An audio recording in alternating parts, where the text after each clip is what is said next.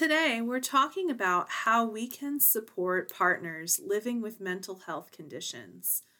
This is Jessica Scoltetti, Community Outreach Associate at Safe and Sound Somerset, Somerset County, New Jersey's lead domestic violence organization.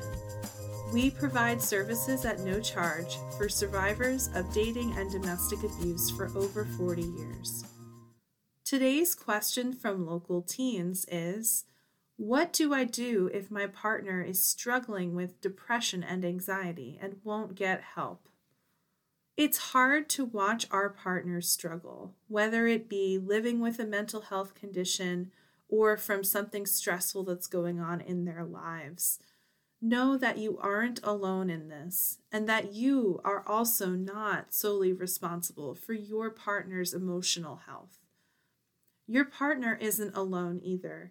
According to the National Alliance on Mental Illness, or NAMI, 1 in 6 United States youth aged 6 through 17 experience mental illness each year.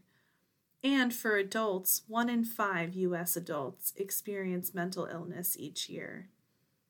So in terms of supporting a partner living with a mental health condition, make sure they know that you are there to talk with them if they want to. Spend time with them doing activities you both enjoy. Make sure to ask what your partner wants in terms of treatment and your involvement. You can show the most support by offering and then listening to their preferences. You can highlight the benefits of working with a therapist or taking medication or seeing a doctor, whatever it may be, but be aware that they may not want to seek help still. That is still ultimately your partner's decision. You can suggest services and support them as they attend. Sit by them while they call to make an appointment or access therapy through telehealth, or physically attend appointments with them if appropriate and allowed. You could even offer to wait in the waiting room or drive your partner to and from.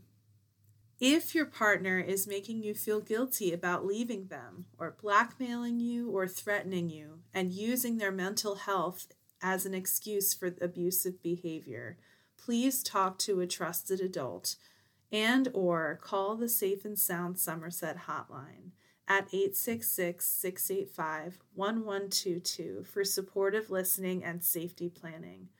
This is not okay, and it's not your fault. For more information on mental health conditions, please visit NAMI.org.